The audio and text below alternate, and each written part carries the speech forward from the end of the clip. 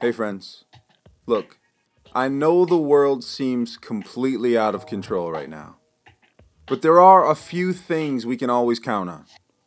The speed of light is constant, E equals mc squared, and if someone opens a statement with the words, no offense, get ready. You're about to be offended. But what if there's actually a benefit to being offended?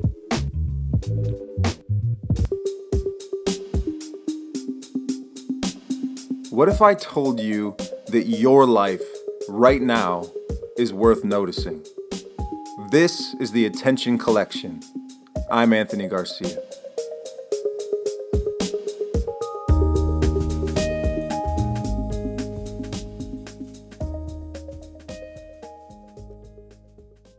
You snowflake, libtard, Karen. Aw, are you butthurt? Okay, boomer. These are just a few gems you'll find floating around the toxic pool we call the internet, our connected experience together. And honestly, if you manage to make it through a news feed or a newscast without being offended, my hat is off to you. Because there are so many messages vying for our offended attention. If I'm honest, I barely make it through a day anymore without either shaking my head or wanting to pound it into a wall. In fact, just the other day, I was walking through a store to pick up essential items, of course, and two men walked by me, and they had no masks on. And one of them turned to the other and made a joke about my t-shirt. It was like he was spitting in my face in that moment, which, of course, he essentially was spitting in my face without a mask on in the store, but I digress. Let's move on. Can I make a confession? I honestly, strongly considered following after him. I considered confronting him right then and there, both for his refusal to respect the public space and for his comment. But I took a deep breath into my mask and moved on. But enough about me. What about you? With all the social and political unrest, I'm sure you could rattle off at least 10 similar stories.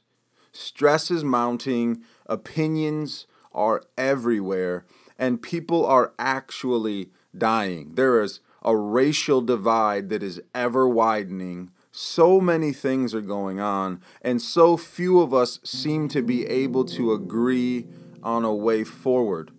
It's the perfect climate for taking offense. So, what do? The obvious first answer to that question is to get rid of offensive people. Simple. Put them all on an island. The only problem with that approach is that we've already done that. And we live on that island. We pay taxes here. Another approach is to simply stop being offended altogether. Just be done with it.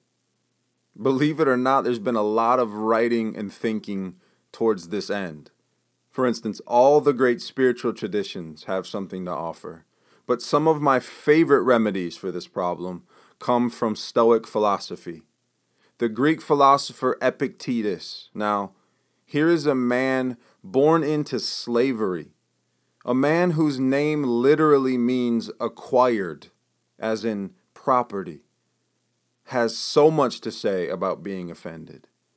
In one place he writes, "Remember that it is we who torment, we who make difficulties for ourselves, that is, our opinions do.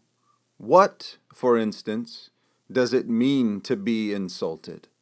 Stand by a rock and insult it. And what have you accomplished?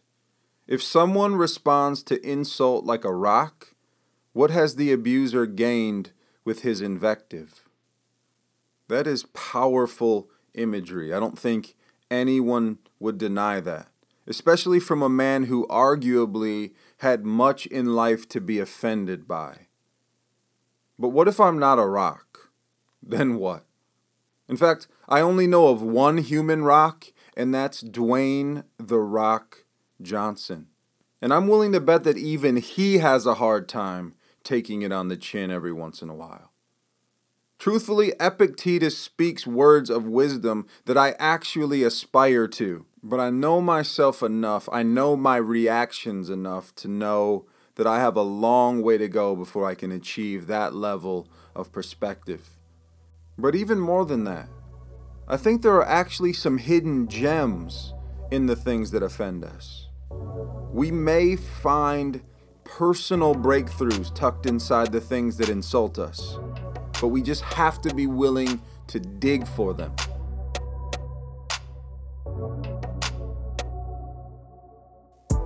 Allow me to explain what I mean.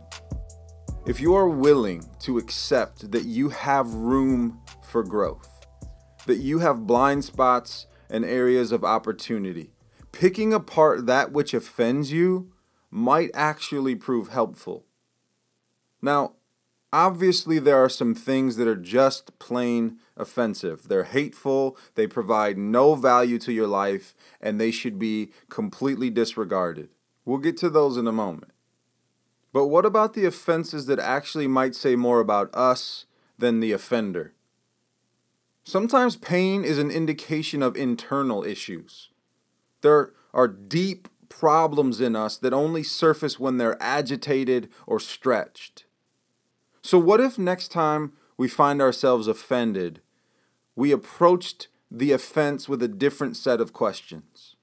Instead of asking, "Why did you offend me?"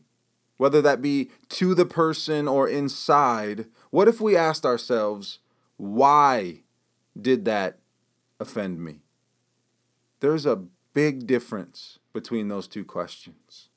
Instead of wondering, "Who do you think you are to say something like that to me?" what if we twisted it? What if we spun it around and asked, "Who do I think I am that something like that would offend me?"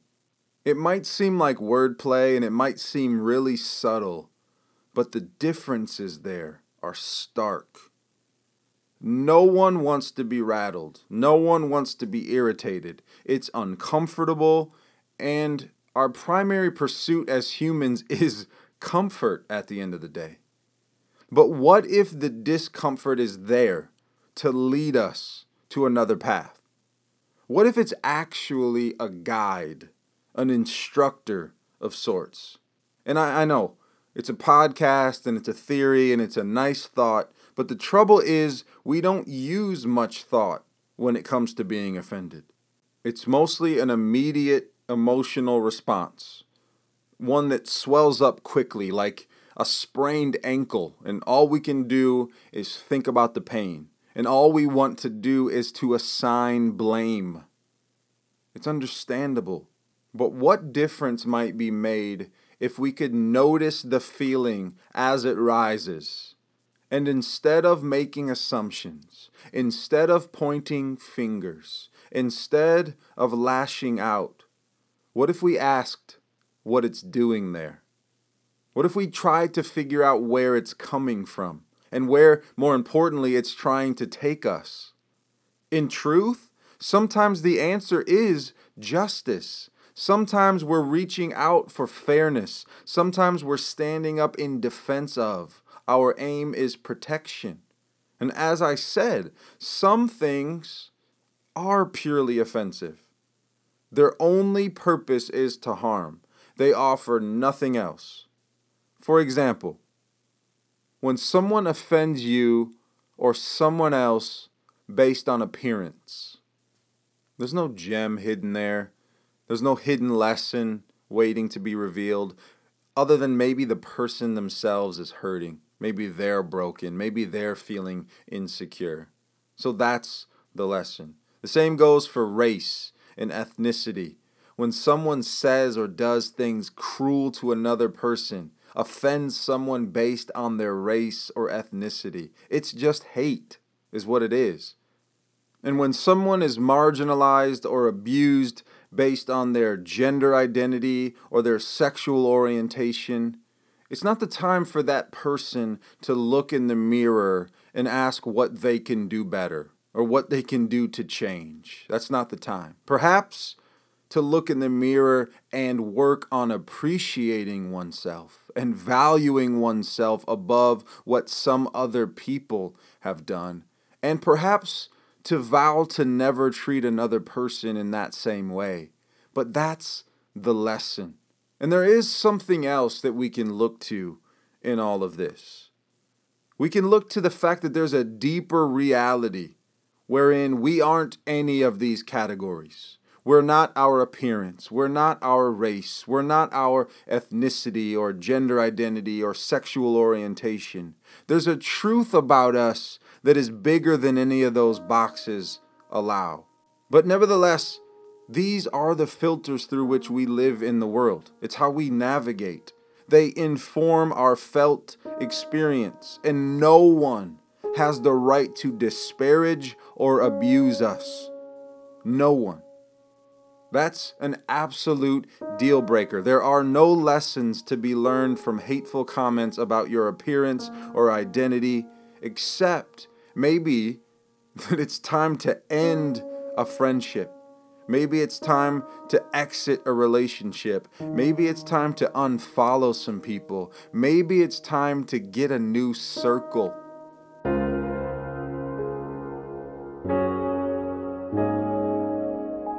Having said all that, sometimes we identify so strongly with certain things that we can't understand the difference between offending the thing and offending ourselves. In other words, we can't distinguish between a harsh critique of a certain thing and a harsh critique of ourselves. For instance, religion, political affiliation, nationality. When I can't see myself as distinct from my religion, no matter how I respect it or regard it, I will ignore or even defend terrible things done in the name of that religion. For instance, molestation in the Catholic Church. It's an epidemic. Racism, sexism, abuse in the evangelical church. It's far more pervasive than we want to admit. These kinds of things exist in every single religion. It doesn't mean all religions are bad. It doesn't mean we need to throw them away. It just means if I so identify with that thing that I can't see important and needed critiques of that thing, I'm unnecessarily offended. When I can't see myself as distinct from my political party of choice, I become blind to its missteps, its errors, and its contradictions. I end up trying to defend the indefensible. It's just the truth. Cognitive dissonance in politics is a hell of a drug. The same stuff I deny in my party, I see running rampant in yours. That is a major issue that we all have to grapple with. When I can't see myself as distinct from my nation, I never stop to question how it behaves as a neighbor to other nations. National pride is one thing, but dogmatic nationalism is like cancer. We just have to call it for what it is. It not only destroys those around us, it actually destroys itself. There are so many more examples I could give, but you get the point. The attention collection exists to remind us that we are never not being formed. We are formed by the things that inspire us, absolutely. But we can also be formed by the things that enrage us. The goal is to eliminate accidental formation. The aim is to partner with the things that shape us, and this includes the stuff that rubs us the wrong way. Perhaps one day we will become the rocks Epictetus envisioned. Until then, if we're going to be offended, and that's almost a guarantee, we might as well get something out of the process.